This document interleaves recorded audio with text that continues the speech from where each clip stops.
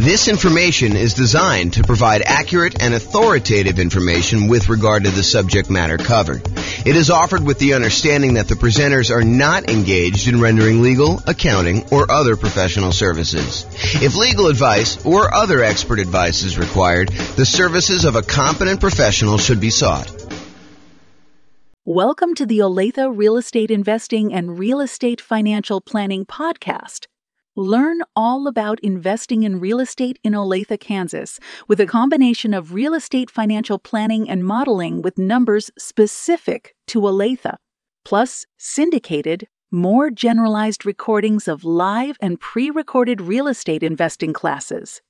Not all of them specific to Olathe. Be sure to stay tuned after the podcast for a message from our sponsors. Well, good morning. And welcome, everyone. Hope everybody had a great Thanksgiving. Today is Black Friday, and so we expect to have very few people on the webinar this morning. But the good news is I'm recording it, and I will publish it to the podcast and to the website afterwards. So today's kind of a really crazy, exciting class because this is sort of the beginning of a long thread or a long story of a bunch of different classes that we've got coming down the pipeline. And today is sort of like the introduction. It's like day one of many. So we're calling this Real Estate Nomad in Your City. And by your city, I'm going to allow you to pick your city out of a list of about 300 cities that we've already done modeling for. And if for some reason you're like, hey, listen, we really need to have whatever city it is, I probably could add another one if it's big enough. You know, I grew up in a city that had a population of about 300 people. And I can assure you, I'm not doing all the modeling and everything else for a city that size. But, you know, I don't know. I think we cut it off around 50,000 population. There's probably some on there that are a little less than that, but that was sort of the threshold. So I'm going to jump right into the presentation. If there are any questions throughout, please let me know. So here's what we're going to start with. First of all, before we get too far down the line, what is the Nomad real estate investing strategy? You may have seen the title and you're like, you know, what's Nomad? Never heard of that before. And so we're going to start here, but realize that just because this particular strategy isn't interesting to you, like you're like, oh, I'd never do that, or why would someone ever do that? Realize we're using this as a starting point because I think it's one of the better strategies for a lot of folks. And then what we're going to do is we're going to compare this strategy to all the other strategies that you've ever heard of in real estate investing. And I'll show you how they compare. And then you can make an educated decision as to which one you'd rather do based on the actual numbers and the details. So what is the Nomad strategy? So if you've never heard it before, Nomad strategy is you buy a home as an owner-occupant, you move into the property.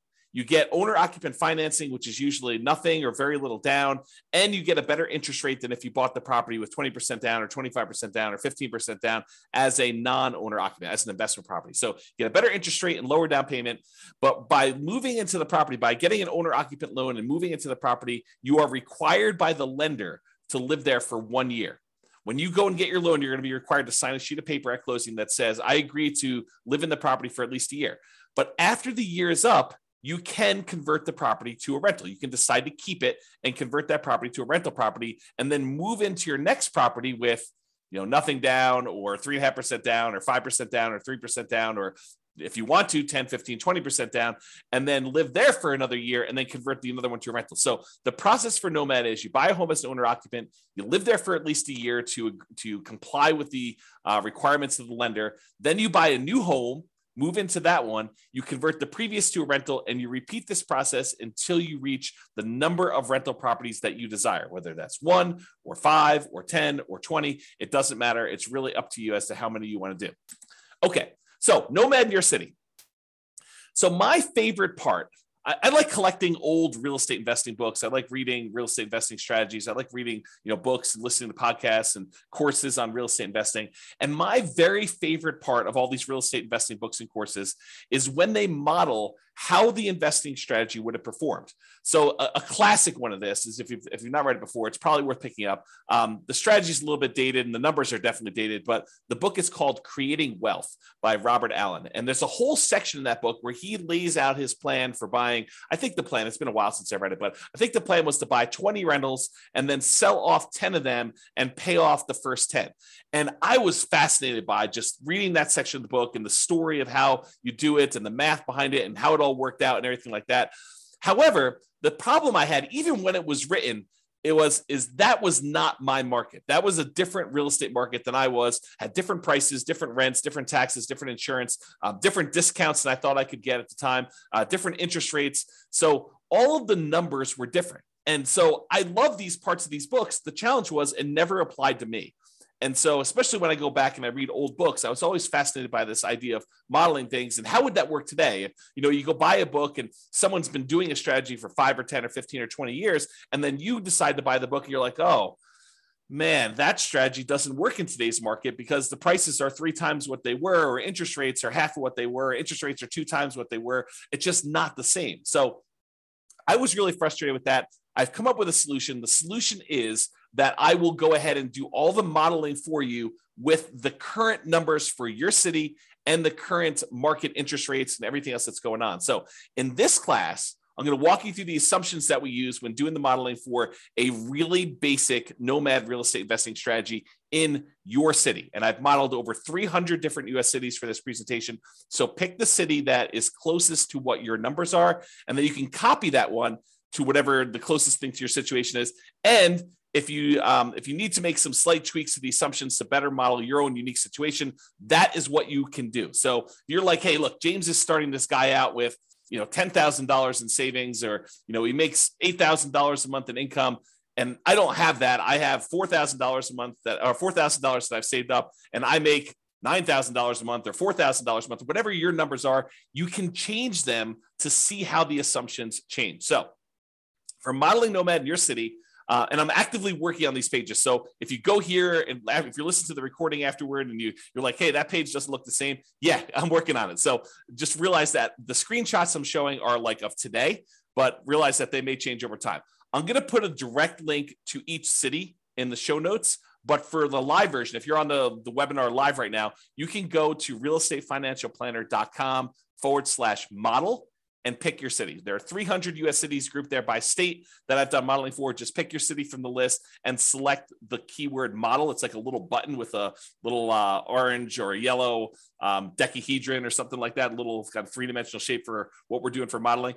And then select your city, and you can follow along with what I'm doing today. So once you get into your city page, what you're going to want to do is you're going to want to select the link that says Baseline Nomad. There's a whole bunch of other links that I've done modeling for already, but we're not covering those today. Believe me, this one's going to be long enough. The class is going to be long enough. You're going to be like, oh my gosh, there's crazy stuff going on. But go there and click on the link for Baseline Nomad. It's located right beneath where all the podcast episodes are. And if you click on that, you'll see the page that we're primarily going to cover today with all the assumptions. And that's what we're going to focus on. So go ahead and do that if you're kind of on live, or if you're in the recording. If you're listening to this, you want to go back and do it later, you can go do it later. Just go look at the show notes later. You can go link through there. You'll get plenty of stuff from just listening to the audio if you're listening to just the audio. But if you're on live and you want to go check it out, you can. When you go to that page, there'll be 2 different versions of the page, whether you're logged in or whether you're not logged in. You can go create a free account and log in if you want to and see the logged in version. I'm primarily going to focus in on the logged in version, but if you go there and you see the not logged in version, just go ahead and create a free account, and then you'll be able to see the logged in version and do that. Okay, so today is all about the Nomad strategy and modeling the assumptions and what the assumptions are for that for all cities. So number 1, we are modeling this for 60 years. So we're starting today, and we're going to move out 60 years in the future. And you may say to me, James, I'm 70 years old. 60 years is too long. Great, go change it. Or you may say to me, James, I'm 20 years old. 60 years only gets me to 80, and I think I'm going to live to be 150. No problem. You can go change that too, okay? So all these assumptions that we're going to talk about, you can change, but I'm telling you what the assumptions we use that I use for each city so that you can see exactly what we did. I used a 20% effective income tax rate. This is not your tax bracket. This is like your overall average of all the rates, weighted by what they are, your effective income tax rate. I used a 3% inflation rate. And as soon as I say that, people are like, 3%? Inflation's like 8% right now. That's what we've been seeing. That's where you're in this period of massive inflation. 3% doesn't seem reasonable. Yeah, I know. But 3% is what the long-term average has been. The Fed has stated they want to keep the inflation rate at 2% per year, but we've been seeing historically over a very long period of time about 3%. So I used 3% just to kind of get an average for the whole thing. Of course, you could change it if you want to. Now, I've also used 7% mortgage interest rates. And if you're listening to this a year or 2 or 3 or 4 after, and you're like 7%, were interest rates really that high? Yes, they're about 7% right now. Actually, they've come down a little bit in the last week or so. And so the rates have dropped the tiniest bit. And I probably will go rerun these things in order to change the rates. But I modeled this like, I don't know, I think I ran this about a week or 2 ago, and I used 7% because that's what the rates were at the time. And as they change, I can go back through and rerun all these for all the different cities. So it'll change your number. So another thing to point out, if you're going here and you're looking at a chart and you're saying, James, you said that, X number of people or this dollar amount was true for this, realize that these numbers can change over time as I go back in and I change the interest rate so that I update it for you and whatever is going on in the current market. Okay. It does take, I want to point out, it's not like I click a button and all these things change instantly. In order for me to remake all these models and do all the math again, it takes many, many hours. So this is not something that I would, and it cripples the server when I'm doing all the computations and creating all these charts and doing all the analysis for you. So it's not like I'm going to do this change every day. I wake up in the morning and I'm like, oh, interest rates are an eighth of a point higher. I'm going to rerun everything for you. No, I'm going to wait for it to change pretty significantly before we get to that point. Okay. And then I've also used a 4% yearly safe withdrawal rate as my assumption here. Some people would argue 4% is too conservative. Some people would argue it's way too aggressive. 4% though is the idea is if you have a certain amount of money, like $1 million in the bank, invest in stocks and bonds, let's say, and you want to know how much you can, in quote, safely remove each year, safely withdraw each year to spend. This is the amount that we've defined. There's a whole, I'll do much more classes on this. And you'll kind of hear about it as an idea, but the idea is that I used 4%. If you think it's too conservative, go ahead and bump it up. If you think it's not conservative enough, you can kind of crank it down and it will rerun all the math. Okay. I got to start telling you about where things change, how my calculations change based on what city you're in. So I use this idea as your target monthly income in retirement. How much do you need to be making from your investments in order for you to consider yourself to be financially independent? So what we refer to as your target monthly income in retirement. And I've got kind of two flavors of this. I've got the minimum target monthly income retirement, which is sort of like lean fire, if you're familiar with that concept, or some people just call it fire. And then the ideal target monthly income retirement, what people might call a fat fire, or like you living it up really, really well in retirement. You've got more than enough to kind of meet your total kind of criteria there. So we either looking at minimum target monthly income retirement or the ideal target monthly income retirement. And these consist of, like, how do you know if you've hit that number? Well, it's all the passive income you have from things like Social Security or any pensions from like jobs or anything like that, or if you bought annuities and the annuities you have, plus all the net cash flow from all your rental properties. This is after all your property management, your taxes, your insurance, your mortgage payment, a vacancy allowance, like all that stuff. Any net cash flow from those count towards your target monthly income in retirement. Sorry, I had to take a drink. And in addition to that, your yearly safe withdrawal rate times any money that you have invested in assets, like your stock market stuff or your bond stuff or whatever it is. So a combination of all three of those things, any passive income, Social Security, pensions, annuities, those types of things, net cash flow from rentals, and then any yearly safe withdrawal rate times your invested assets. The sum of all of those combined determines whether you have achieved your minimum target monthly income retirement or you have not. So if it exceeds that, then you are financially independent. Your assets are producing enough for you to live on. If you're underneath that, then you haven't quite reached that yet. Now, the target monthly income in retirement is different for each city. And you're like, why is it different for each city? Shouldn't everybody have a target monthly income of $5,000 a month or $10,000 a month or $20,000 a month? And that is the problem, right? The problem is somebody living in, I don't know, Detroit, Michigan might have a very different monthly number than someone living in San Jose, California. Those are two very different markets with two very different living expenses. And so somebody might have a number that's like $5,000 a month living in one, and someone might have a $10,000 a month living in another or more. Okay. And so I calculate a different one, which means that everybody in each city is working toward a different goal. So you can't just automatically look at and say, oh, it takes them 30 years to be financially independent in one city and 20 years to be financially independent in another city and say, oh, those are sort of equivalent. they're not really equivalent, because one may be like working towards $6,000 a month in financial independence, and the other one may be working toward $12,000 a month. And the property values in one may be very different than the property values in another. So because property prices vary in each of the 300 different cities, and the rents vary in each of the 300 different cities, and the taxes and the insurance, all of these things vary by city, that means that each one is different. And because of that, the income in general, and I'm sure there's lots of exceptions, right? But the income in general would vary for somebody living in those cities. You get paid more for working in California than you do in Detroit, Michigan. As just an example, right? I'm not making any judgment like calls or anything like that. I'm just telling you that they are different. And so because property prices and rents vary, income is going to vary depending on the city. Therefore, we adjust the income that you need, or that we kind of model in that city to be able to buy an owner-occupant property. So what we basically do, not going to get into the crazy math of it, but I basically say, look, the general rule of thumb, and there's lots of exceptions to this, but the general rule of thumb is we'd like to see someone spend about a third of their gross income on housing. So I says, okay, let's figure out what a typical median priced house was in that particular market, and what the payment on that typical median priced house was, based on that city's prices and taxes, insurance, and all this stuff. And then let's multiply that number by 3. And that'll give us a really rough idea of what somebody in that city would need to be earning in order to be able to afford a house in that city. That's the really rough version of how this works. Of course, if you don't like my assumptions, you can change them, okay? So don't get hung up on my assumptions about them, okay? So you can go change them there. We do have a minimum. So like if you're in a market with really, really inexpensive housing, we do say, hey, look, your minimum monthly income is $5,000 per month. And the thought behind that for me was, you could probably, a married couple can probably go get relatively minimum wage type jobs and earn $5,000 a month in our current environment. Okay. And that may change over time. Maybe if you say, hey, James, the math you're doing here, it's not right. You should really do it this way. Reach out to me via email. And if you have a really good point, maybe I'll change it. Maybe I'll say, look, you're right. I should change that. I should do it a different way. Okay.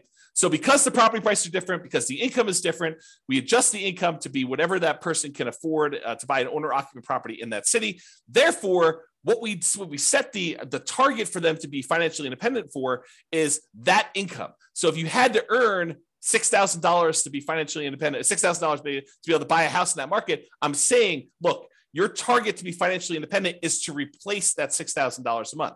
And so it varies by city. So someone earning more and living in a more expensive city needs to earn a higher target monthly income retirement to be able to be considered financially independent. And someone living in a less expensive market, on the other end, earning less from their job, has a lower threshold to be considered financially independent. So that's why the numbers differ in the city that you're doing. As I've been saying this whole time, if you don't like my assumptions, you've got at least 2 options, at least 2. First, drop me an email, tell me why you think I should change it for the city. It is very possible that I don't know your city like you know it, and my number is off. And so you could say to me, hey, James, your property values for this city are really high. They should be about $50,000 lower or $50,000 higher. Please change it. And I'll go look it up and we'll talk about it. And if I say, yeah, you're right, I should do that, then we could change it. And everything else in the future will be done that way. Or the other option is, and this is the one where you don't even have to contact me. You just copy the scenario for your city, the link I already gave you, to your own account and change any of the assumptions to better match your reality. You can get a discount. Great. You're buying lower price properties. You're buying more expensive. You make more. You're starting with a different amount. Awesome. You can modify any of those things to your situation and do that. That's what's great about being able to do this. I give you a starting point, but then you can model it yourself. Okay. So what income, target monthly income in retirement did I use for your city? If you're on your city's page, again, go to that realestatefinancialplanner.com/model, or I'll put a direct link in the show notes to your city, but you can go there and get that done. Under the scenario section, you can see exactly what I used for your minimum target monthly income retirement or lean fire. And it's right here. If you're looking at the video, it's right here where I blurred out the numbers. And the reason I blurred out the numbers is your numbers are going to be different. I didn't want you to just think that your numbers were automatically going to be what I showed on the screen. Okay. So you'll see this same value in their monthly income when we get to that here in a little bit. And that we'll also see your ideal, which is kind of like your fat fire number we just talked about. And if you don't like any of my assumptions, the button right above that confirm copy, that's where you copy it to your account so you can change all the assumptions and do that. Okay. All right. Just moving down that page that you're on now. Continue down the page. We next show you your net worth, and that shows you the entire 60-year period that we modeled for you. And again, yours is going to be different. It's going to have different numbers on there, but this shows you the net worth of someone doing the really basic Nomad strategy of buying a property, moving in, living there for a year. When they've saved up enough for another 5% down payment, then they buy their next property, they convert that one to a rental, and then they repeat this property until they have at max the most 10 rentals. Okay. And so you can see that there. The other thing you can see on this chart is there's these little vertical, almost like flags showing you when things happened. And so, for example, this one shows you that they bought a property or that they paid off a mortgage or bought a property, achieved financial independence. Those are what I call significant events. And they just highlight what happened and when, so you can kind of see it on a chart of a number in there. So you can all see all those numbers on there. Go look at your chart. Don't look at the one on the screen. It's shown as an example, but your city is going to be different, right? Your ability to buy these properties as quickly or slowly as you can or achieve financial independence is going to change. So the one on the screen is just a sample. You'll notice I even blurred out what city it's for because it doesn't matter. Yours, you need to go look at yours. That's why this is all about doing Nomad in your city. Okay. All right, here's a great quote from George Box. All models are wrong, but some are useful. That's the quote, okay? Because any modeling I do here, it's not going to be 100% correct. It never can be. You know, what is the chance that appreciation is going to be exactly 3% per year and rent appreciation is going to be exactly 3% a year? Inflation is going to be 3% a year, and you're going to get a raise at exactly 3% a year. And that the return on the stock market account you have is exactly 7% a year. Or that you're going to be able to get interest rate of 7% every time you buy a property for the next 30 years or 40 years or whatever. The chance is almost zero. It's like, it's not going to happen. Okay. So does doing this strategy mean that you're going to achieve the results I've showed here? Absolutely not. Now, as I say that, realize that doing some modeling and getting an idea of like, in relative terms, this strategy is probably better than this one, especially if we kind of model what we really think is going to happen in the future and a range of things that can happen in the future. Absolutely helpful, very valuable to do. So this is the idea that all models are wrong, but some are useful. So this is useful. It's probably wrong now. Okay. All right. So continuing on down the page that you're on there, each city starts with 7% of the value of the property in their market in savings. Now, why did I pick 7%? You know, James, you know that I don't have 7% saved up, or you know that I have, 100% of the property value saved up. Why'd you pick 7%? Well, I did it because we have to start somewhere. And I wanted to say they got 5% as a down payment to buy their first property and as an owner occupant and some closing costs. So I said, okay, let's just pick a number. Let's pick 5% of whatever the value of properties are in that particular city and some closing costs in there, maybe a little bit of slush money to kind of add in there, some reserves or something like that. So the idea is that they had 7% starting there. If you have a different number, I feel like I'm a broken record, right? If you have a different number, you can change it. If you're starting with less or more, you could go ahead and change whatever you want there. And for markets where this 7% would be really, really, really low, I said, hey, look, a minimum of $10,000. So if you don't have $10,000, if that calculation would have been less than 10K, I just made it 10K to make it that way. Okay. All right. And to simplify the modeling, we're assuming that you're keeping all of the money in a single, what I call a all-in-one account. And that all-in-one account earns 7% per year. Now, in reality, you know that you're probably going to have a checking account, maybe a savings account, and maybe a brokerage account where you kind of keep a little bit of money in your checking account, some more money in your savings account, and then the majority of your money invested in some type of brokerage account, stocks and bonds and mutual funds and whatever else you're going to do in there, so that you've got kind of these three accounts. But rather than track three different accounts and then say, okay, I'm moving money from one account to another account, I just said, look, we're just going to sort of put them into one bucket, and we're going to call that this all-in-one account, and we're going to say that whole thing earns 7%, because maybe your checking account earns 0 or 0.1, and maybe your savings account now earns, 2%, and maybe your brokerage account earns, 6, 7, 8, 9, 10%, whatever it earns. And I'm saying, look, if we average all those together, it's probably going to be about 7%. So I just said, let's put it all in one account, make things really simple. All the money from all the rentals goes in there. All the down payments for all the properties comes out of there. Any money you've got sitting in there is kind of just earning something. So I said 7% for that. It's in this all in one. That's how it works. Now, this is really important and a really important concept for you to understand, because we're going to get to some stuff here in a minute. Okay. If at any time during the modeling, you run out of money, where that all-in-one account goes to zero, right? Like you have negative cash flow and you're not saving enough from your job to be able to kind of hold the property or something like that. If you run out of money in that all-in-one account, we show that in what we call the default cash account. The default cash account is a magical account that keeps track of how much money you needed to add from outside the system in, okay? So it's our way of saying, look, if you ran the model the way that you set this up, and you don't have enough money to do it because you have negative cash flow or you had this, some type of drawdown or whatever happened there, and you ran out of money, this is the account where we track how much money you ran out of and how much you needed to add it. So that's sort of the model. We're going to talk about this here in a little bit because this is sort of like, if you're in a market where it's really, really hard to make properties cash flow, especially if you're only putting 5% down, you're buying these properties as a Nomad, then you may run out of money. And then we want to keep track of how much money in addition you needed in order to do this. And there's other things we're going to do in future classes. We're not going to do it in this class. I wanted to give you like a baseline and make everyone as close to apples comparison as I can, realizing that every market's different. Every market has different prices and you got to kind of change some stuff up. So I tried to make it as close to possible as we do this, but realize that they're not all the same. And so when we do variations and we do this different modeling and you kind of see certain accounts losing money or needing more money or something like that, that's what we're going to get to. And I'll show you some charts here in a little bit. Okay, just moving down the page, it shows you two different charts, shows you the all-in-one account, which most of the cities are going to show this a similar curve where you start off with very little money. And as you put the payments down there, the account balance drops. But then eventually you get to the point where you've stopped buying properties or you have a lot of cash flow and it's not a money issue anymore. And your account balance continues to grow and kind of, continues to grow exponentially up like this. But then some of you are going to have this default cash account where you ran out of money and you needed to add more money to the system. And this one shows you that over, about 20 years or so, you needed to add $25,000 to the system in order to do the model. So you'll be able to see that all in your particular city, okay? All right, continuing on with accounts. So below the chart, it shows the starting assumptions for the account and how much we assume you started for in your city. So it shows you the name of your account.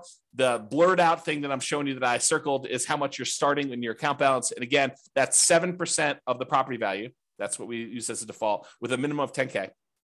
And then what the return is at the start, the 7%. And then we also put in here this kind of like what your asset type is. And the only place this is really used, at least right now, is in when you're doing your asset allocation. When you want to say, James, what percentage of my net worth is in real estate? What percentage of my net worth in stocks? Or what percentage of it is in bonds? You can do that with the software. And so what we said is this all-in-one account, we've classified that as sort of stocks. Even though in reality, as we talked about, it's probably a little bit of that is really your checking account, a little bit is probably your savings, and really the majority of it is probably stocks. We just said, look, this is all stocks, and we just kind of label it that way, okay?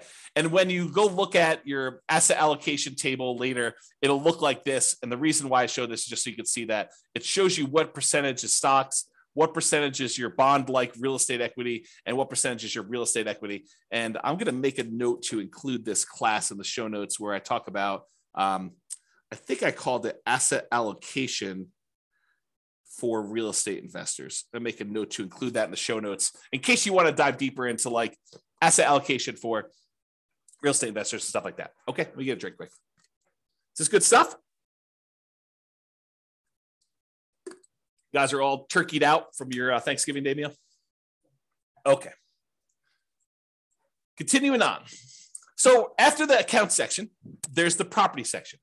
So you see all the details and the assumptions about the property. So if you had more than one property, we would show those different ones here. But for this one, since we're buying basically one owner-occupant property, we're moving in, we're living there for a year, and then we're converting it to a rental when you buy the next one, we're using one templated property in order to replicate this. So right below the property headline is this thing called the cash flow power meter. And the cash flow power meter shows you how well right now, like when we set up the property, not like 1, 5, or 10 or 15 years from now, but right now, if you could rent this property out, how well it would cash flow. And I'm not going to take the time because I'm probably going to go a little bit longer than I had hoped to go on this particular class. But there's a whole class on the cash flow power meter, and I'll make a note to include that as well.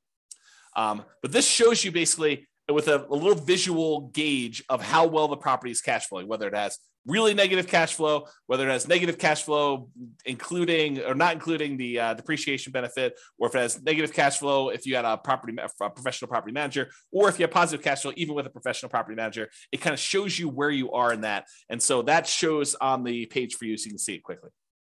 Okay, let's go through the property assumptions.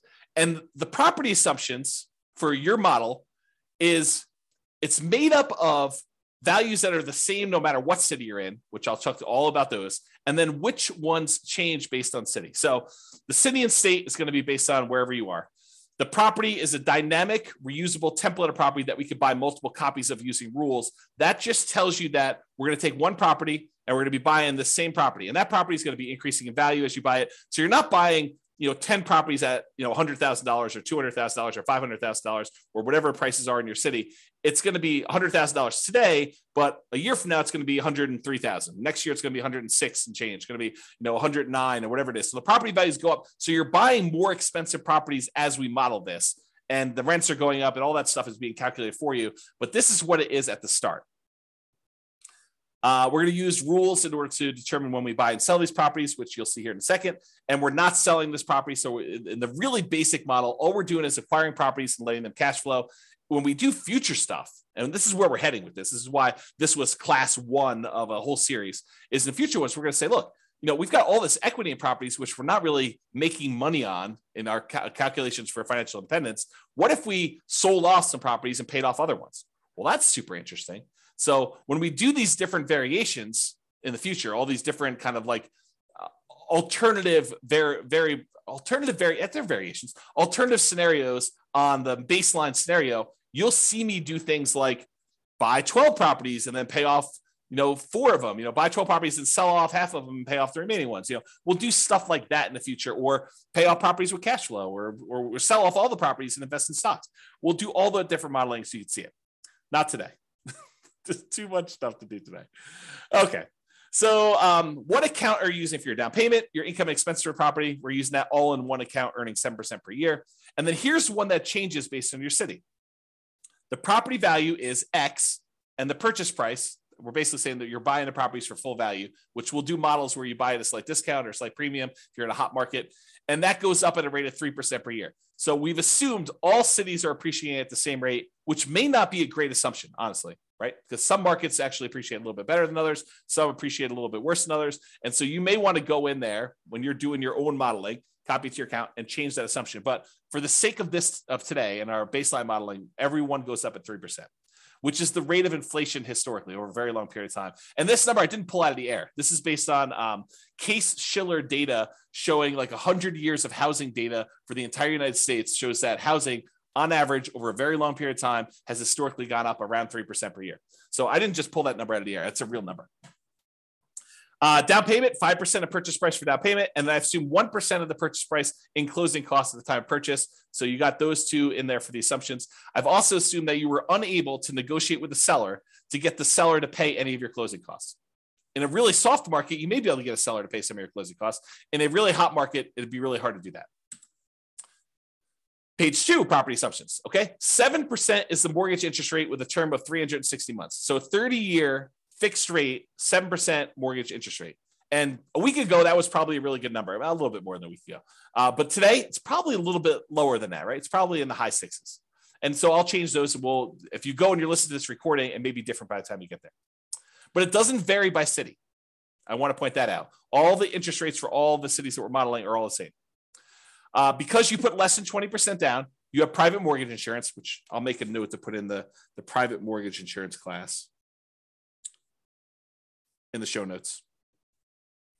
So you guys will have access to that in case you want to look at it. So private mortgage insurance at a rate of 0.85% of the initial loan amount until the loan to value drops below 80%, and then it falls off. So we're assuming you're getting a conventional type of loan where the PMI drops off at 80%.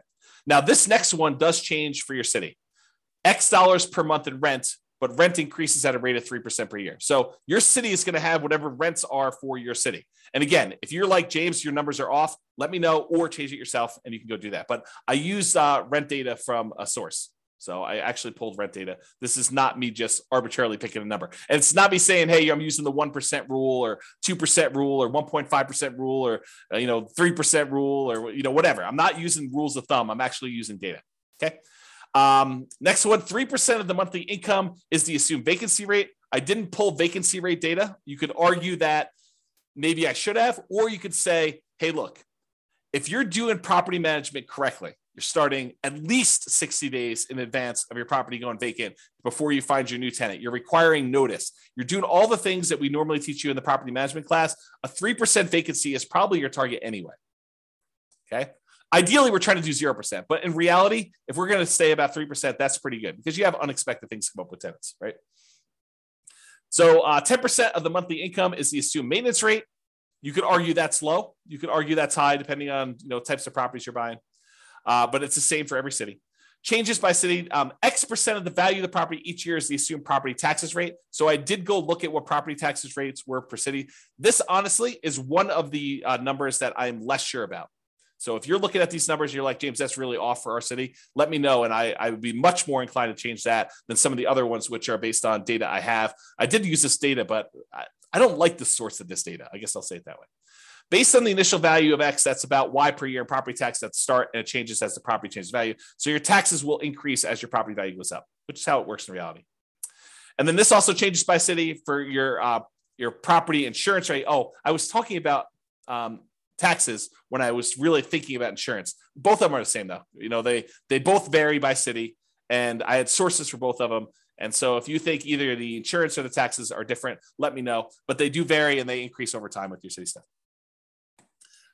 This is a residential property, and 15% of the purchase price is considered the value of the land. So we're assuming you're buying detached single-family homes or townhomes type properties where you have land and only part of the value is actually depreciating. I'm not going to get into all the tax stuff here, but that is the assumption that we use for that. If you want to change that, you can change it in the thing. Then underneath all these, those are the assumptions for properties, by the way. Then underneath all these assumptions are the return quadrants. And I'll put a link in the show notes. I already know to do this for you. I'll put a link in the show notes for the return quadrants and walk you through what all these different ones are. But these are really easy ways for you to see your overall return you're earning on a property. And this is a snapshot for like right now when you go to buy the property. It shows you the amount you're earning in dollars from the 4 different areas: appreciation, cash flow, debt pay down, and the tax benefits. And then it shows you the total. And then it shows you your return on investment, how much you had to invest and what your return on investment was for those 4 areas plus the total. And then I went and I did the one where you include reserves, because if you're doing analysis, you really should be including reserves in your analysis. And so I have a whole class on that. It's called Everything You Learn About Deal Analysis is Wrong. And it's all about the return quadrants where we take into account reserves. I'll put a link to the show notes for that class too, but I'll do more. I'm going to be doing additional classes on these in the future. So if you're like, hey, look, I can't go watch the other one, just pay attention to the future episodes and I'll get to them eventually. There's so much to do, so much to do, and a limited amount of time to do it in. So I'll get to all those, but that's what's going on. So this will show you all the return numbers for that city, for that property. And it gives you an idea, and with that financing. So it gives you a quick glance at how these properties are performing and what they look like. So go look at that on your particular city and you'll see it. Okay. So for scenarios, we've got accounts, which is that all-in-one account that we made here, and the default cash account. The properties, which in this case is one template property that we're going to buy multiple ones of. And then we have these things called rules that we use to manipulate accounts and properties. And so here are the rules. The first rule is you buy a property when the account has a down payment, and it will show you a chart showing you when you bought properties based on this. And you can ignore this one on your screen. Go look at the one on your city to see exactly when you're buying properties on this. But it shows you how many properties you bought each month that you bought a property. Okay, so the rule runs, this particular rule, buy a property when the account is down payment. I did a class, must have been just before Thanksgiving, where I did a class and I went through each of the rules. So go watch that on the website. It's up now. So just go to Real Estate Financial Planner or go listen to the podcast episode of that one. And I walk you through all these different rules and when to use them. But this rule is the rule for buy a property when the account has a down payment. It runs for the entire scenario. So it's running for that whole 7 to 20 years, but it stops when you buy 10 properties. So realize that it's still running, but you're just not doing anything productive with it. So the rule will buy another copy of that template property, the one that is the Nomad property for whatever city you're in, whenever the all-in-one account earning 7%, has enough for a down payment and closing costs, plus at least 6 months of reserves for all the properties owned. So we're saying, look, once you get to the point where you have another 5% down payment, plus some closing costs, plus 6 months of reserves on all the other properties that we currently own, then go ahead and buy another property, buy another copy of this property. And it's buying one that is, more expensive because as time goes on and rents have gone up a little bit. Okay. It also checks your debt to income ratio to make sure that you're below 45%.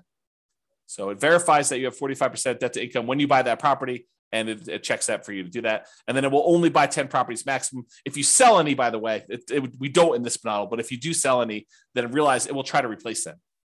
So if you're buying a property and selling properties and doing that stuff, this rule, if you keep it running, will try to replace the properties that you sold. The next rule is paycheck and personal expenses. So this is a chart. Yours will be very similar, where it's showing you the red line is what your paychecks are, and then your personal expenses, including real estate, is shown in this orange. And so I'll have to do a whole nother class just explaining what's going on in this chart, because there's a lot of really cool stuff happening here. But this is shows you what it is for there. And then here are the assumptions for this rule. So as a default, we're trying to say, look, you're saving $1,000 a month. And some people are automatically like, what, $1,000 a month? I only make $3,000 a month. There's no way I'm saving $1,000 a month. And someone who's earning $20,000 a month is saying $1,000 a month. Yeah, that's nothing, right? So I had to pick something, and you can go change the assumptions, but I had to pick something. And so I picked $1,000 a month as a default starting position for everybody. So this rule runs for the entire scenario. You're depositing both your paycheck and you're pulling your expenses out of that same all-in-one account. Both the paycheck and personal expenses will increase with inflation. So the amount you earn from your job goes up with inflation. The amount of your expenses goes up with inflation. Your housing costs goes up with whatever the property values are, interest rates, and all that payment stuff. So not technically with inflation, but it's something that looks a lot like inflation. Changes to so this actually varies based on city. The gross paycheck that you have varies based on city. And it is why we talked about before with that target monthly income retirement, being able to afford a house in that marketplace. And we've assumed a tax rate, the effective tax rate of 20% on your paycheck. That's another assumption. If you think, hey, look, my tax rate is much lower, much higher, you can go ahead and change that. And then your net paycheck after taxes is whatever it is, that gets changed based on where you are, what city you're in. And then whether or not this paycheck continues after you achieve financial independence, in this case, it gets removed. So the idea basically is, once you get enough assets where you have enough income coming in from your assets that you no longer need to work, then stop working. Otherwise, your income will keep going and it'll look like you're still working through this whole thing. So what we've said is, look, go ahead and stop the income part of this rule, not the expenses, but go ahead and stop the income part of this rule once you get to the point where your assets are being financially independent. And then the amount of your personal expenses are also adjusted by city. So if you're making $20,000, it's not like you have a $2,000 expense. They kind of scale with whatever your income is so that you're saving about $1,000 a month as your default when you start. Okay, any questions on this? I know I'm going fast and hard, but people are not asking questions. So if you have questions, go ahead and let me know. Otherwise, I will keep going.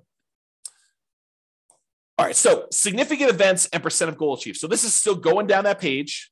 This shows you what percentage of that goal toward being financially independent you've achieved. So the goal line is this little dotted line at 100%. Once the chart goes above this line, that means that your passive income and your cash flow from your rental properties and your safe withdrawal rate times whatever you've got it invested in, the combination of those things has exceeded your living expenses, the target monthly income that you set.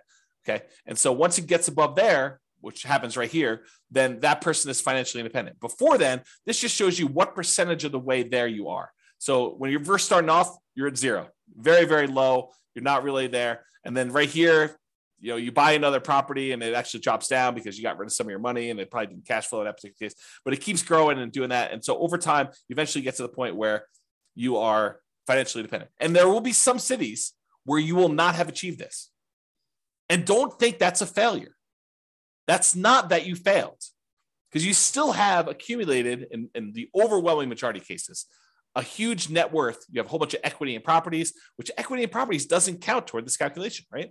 So you could go sell off these things and invest in stocks. And honestly, maybe some of it gets supplemented with Social Security. So maybe really you only need to do 80%, or maybe, I'm earning whatever it is, $10,000 a month for my job, but to be able to retire, I only really need 7.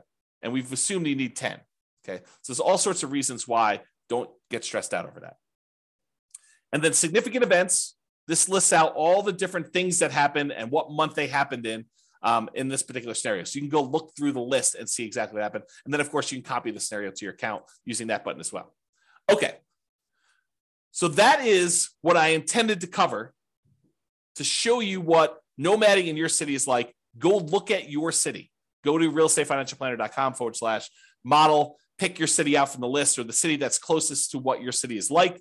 Go look at the details, copy into your account, do all the changes and stuff like that. This is the starting point because once we get here, I'm going to start comparing Nomad to buying 20% rentals, buying 25% down rentals, buying free and clear rentals, buying a property to live in, but then buying 20% down rentals, or buying Nomad properties and paying them off faster, or buying Nomad properties and selling off half of them. I'll do all these variations for you, and we'll kind of go over those in the podcast. But I wanted to give you an idea of like what the baseline is, what the baseline assumptions are. That way, next time, I don't have to go through all these assumptions again. I could just say it's exactly like your baseline, except we change these 2 things. That is why this class exists. It's to give you the baseline so that you understand it, all the baseline assumptions. Then when we go compare them, I'll be able to say, doing this strategy versus this strategy gives you this much more net worth. It's this much more risky because we'll do some measurements of risk. This one has more cash flow. This is a better strategy. Or this is a worse strategy for you. We can go through and do all those different things. However, now that I've done that, I've got some bonuses. I've got some really cool stuff that I want to show you. It'll take, hopefully not very long, 5 minutes or so. But then I've got some really crazy stuff to share with you where now that I've done modeling for all 300 cities, I can share with you stuff that I don't think exists. And so this is the idea, right? I told you earlier, my favorite part of reading these real estate investing books is when they give you the model and they show you how it worked. The problem with doing that was they picked a city where they were doing the model, and that's not my city. And so my numbers are all very different. And so the question I've gotten in the past is, James, because I've been teaching Nomad stuff primarily in Northern Colorado for, a decade. Yeah, probably about a decade. So the question is always, does Nomad work in X city? Or it only works here because of blank, right? So I said, okay, now I finally got data and I could show you, does Nomad work in these other cities and what's the problem with it and how can we fix it and stuff like that. So let's go ahead and do some summarizing of what it looks like. So this is now a chart showing you each dot represents one of those 300 cities. And on the bottom, it shows you the price of properties in that market. On the left-hand side are really inexpensive properties. On the left-hand side, it's all really inexpensive properties, cheap properties. On the right-hand side, it's all very expensive properties, okay? But up and down, it shows you how many months it took you to be financially independent in that market, knowing that the property values are more expensive and I got to earn more money, so I got to replace more money. So all the assumptions I told you about earlier, they're all included here, okay? But this chart shows you that there are definitely a whole bunch up here that did not achieve financial independence. They never got to that 100% mark by month 720, by 60 years in. That's the end of when we modeled. We modeled 60 years, okay? So there's a whole bunch that did that. But it's not exclusively really expensive markets. It's true that the really expensive markets, the ones that have really expensive properties, they were more likely to be up here, in my opinion. Right? Just looking at the data, looks like these ones were not achieving financial independence, but there are plenty of ones in these lower price markets where they did not achieve financial independence either. So as we go through doing these variations, we are going to address that and how to solve those issues of being in a market where, look, it didn't get me to financial independence doing the regular baseline scenario of Nomad in 60 years. Well, let's figure out how to solve that. So we'll do that in other classes, okay? But also to point out that just because it didn't get 100% of what the income you were earning and replace that doesn't mean it was a failure. And I'll show you here another chart that shows you net worth and how net worth is pretty extreme in some of these markets. And so just because you only have a net worth of whatever, $3 million, $5 million, doesn't mean you failed, right? This is still a really good strategy. And then you may have to do some other things or kind of readjust or whatever it is there. But I wanted to show you that there's a whole bunch of these that achieve financial independence. There is a slight skewing where in these less expensive markets that they achieve it faster. In these more expensive markets, they achieve it a little slower. But part of that is when you only have to achieve a goal of $3,000 a month, because that's what your target monthly income retirement is, or $5,000, whatever the minimum was, then it's easier to achieve in some ways. So because the prices of houses gets more expensive, it means you need to achieve a higher level of standard of living in order to be financially independent. So I just wanted to show you this kind of summary chart showing you how Nomad has performed in all these different markets. And then if you want to drill in, go look at your city, because that's what we did. So each one of these dots is one of those cities that we got to put up there. Okay, so that's there. Now, just because I can, primarily, I want to show you that you can highlight any state's number. So if you're like, hey, how does my state look? I just pulled up one state, happens to be Colorado, because that's where I live. But you can go look at where the different cities for Colorado are. They're the blue dots. They're highlighted. All the gray dots are still there, and you can see those, but you can kind of get a feel for a particular state. And if you go to the model page and you click on one of the state titles, it'll take you to this chart. So then you can see any state you want to do there to see for the whole state. And I'll continue to add additional charts and summarize things for you, and I'll put it on those pages so you'll be able to see those as well. Okay, so that was price of property versus how long it took you to be financially independent in that city. Now what I'm going to show you is the price of property and what percentage of 100% of being financially independent they achieved. Because this one was, hey, look, this is the number of months. This is how fast it was. Now I'm showing you, at what point, what percentage of being financially independent are you? So are you 70% of the way to $10,000 a month? Are you at $7,000 a month, in other words? And so this one shows you the same type of data, price of properties, really cheap stuff on the left, really expensive stuff on the right, and then what percentage of it you were at the end of our modeling at 60 years. Because there's a whole bunch where they achieved their goal, which I'm ignoring. Anything over 100%, I just said, look, you achieved your goal. I'm not going to look at that percentage. These are all the ones that didn't quite achieve it. And a whole bunch of them were a significant way there. And I didn't show you a couple that were negative. There's some markets where, like, by buying properties, it hurts you, right? And so I'll show you that here on the next slide. But these ones shows you what percentage you are, and you can go click on, the link and show what city it is, or go look at your individual city to see. But not all of these are like complete failure. It's like these ones, they had 80% of their goal. These ones hit between 60 and 80%. These ones are a little smaller, 40%, 20%, but you can get a feel for that. And then these are the ones I showed that were negative. So there's a handful of ones where it actually was negative towards your goal. You had negative cash flow on your property still, even at your 60s. So there's 1, 2, 3, 4, 5, probably 5 out of 300 or so were really bad markets. And those markets we'll have to do stuff about. And I will give you a hint. I think most of those are in California. Not judging, just saying very expensive market. All right, so this is the chart where I'm showing you, same idea, net worth though, on this axis. So this one shows you that there's really cheap houses, really expensive houses, and this is the net worth. Now, I want to point out to you, there are some of these where you end up with almost $1 billion at the end of 60 years. $1 billion. They're outliers. There's, a couple over 500,000. I'm sorry, 500 million, not 500,000. So it's really hard to see what's going on down here. So because of that, I'm going to ignore all the ones above 100 million. Okay. So this is the chart showing you all the different cities, what price houses are in those markets, and then what their net worth was, including all the stuff in their accounts, so the stock market account that they've got, and then all the equity they have in their properties. Those two combined are calculated for net worth, and it shows you what their net worth were. So even if you had a scenario where you didn't quite reach your goal of having passive income enough to be financially independent, but you had a net worth of $20 million, is that enough? I think for most people, that's enough, right? And if it's not enough for you, then go look at your city and make adjustments. But, a lot of the times we look at this thing, we say, oh, they failed. They didn't achieve 100% of their financial independence goal. But really, they've got $14 million worth of real estate. Well, maybe that's enough, right? Like, depending on what your situation is, what you need, especially if you're 80 years old and you've got $10 million left. you might be able to decline the value of the assets you have, like to dip into the principal of your assets and spend those as you go.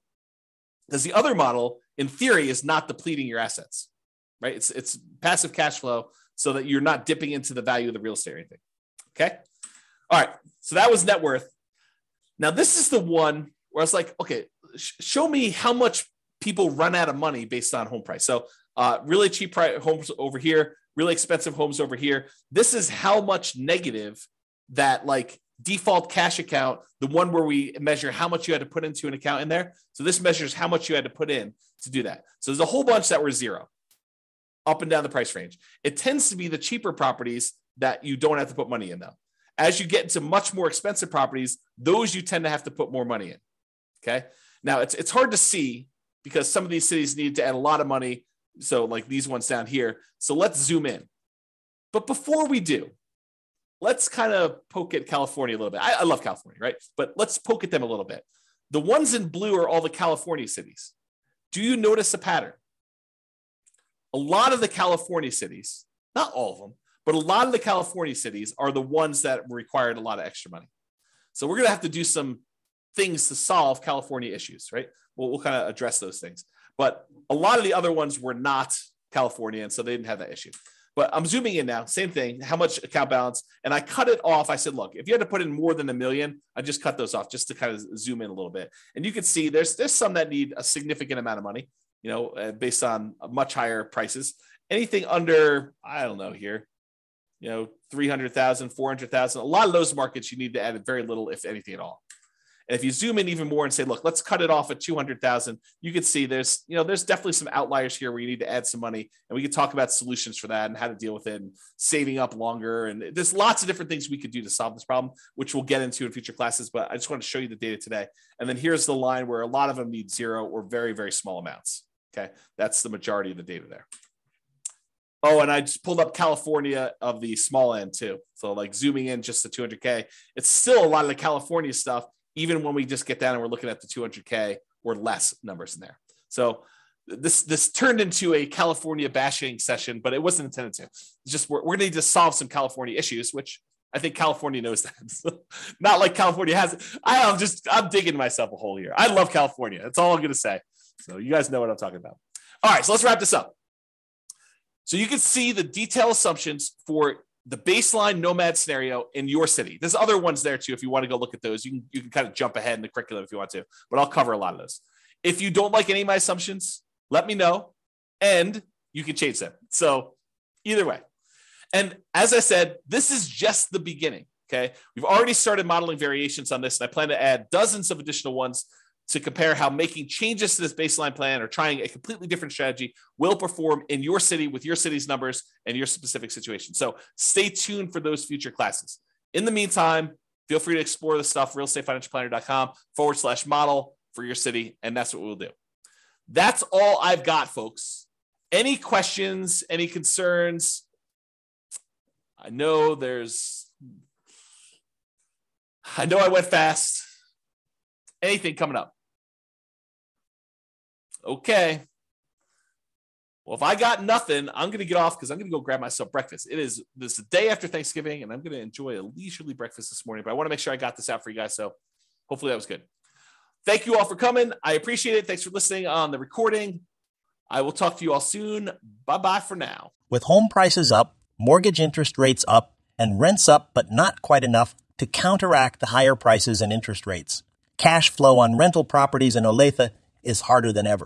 Book a call with the Real Estate Financial Planner to apply our proprietary 88 strategies to improve cash flow on your rentals. See the show notes for a link to schedule your call and improve your cash flow today. If you're a real estate agent, lender, or professional in Olathe that wants to help our real estate investor listeners, consider reaching out to learn about collaboration opportunities with this podcast. We'd love to add more value to our listeners by having you assist our investors buy, sell, and finance their real estate investments. See the show notes to schedule a call to discuss collaboration opportunities.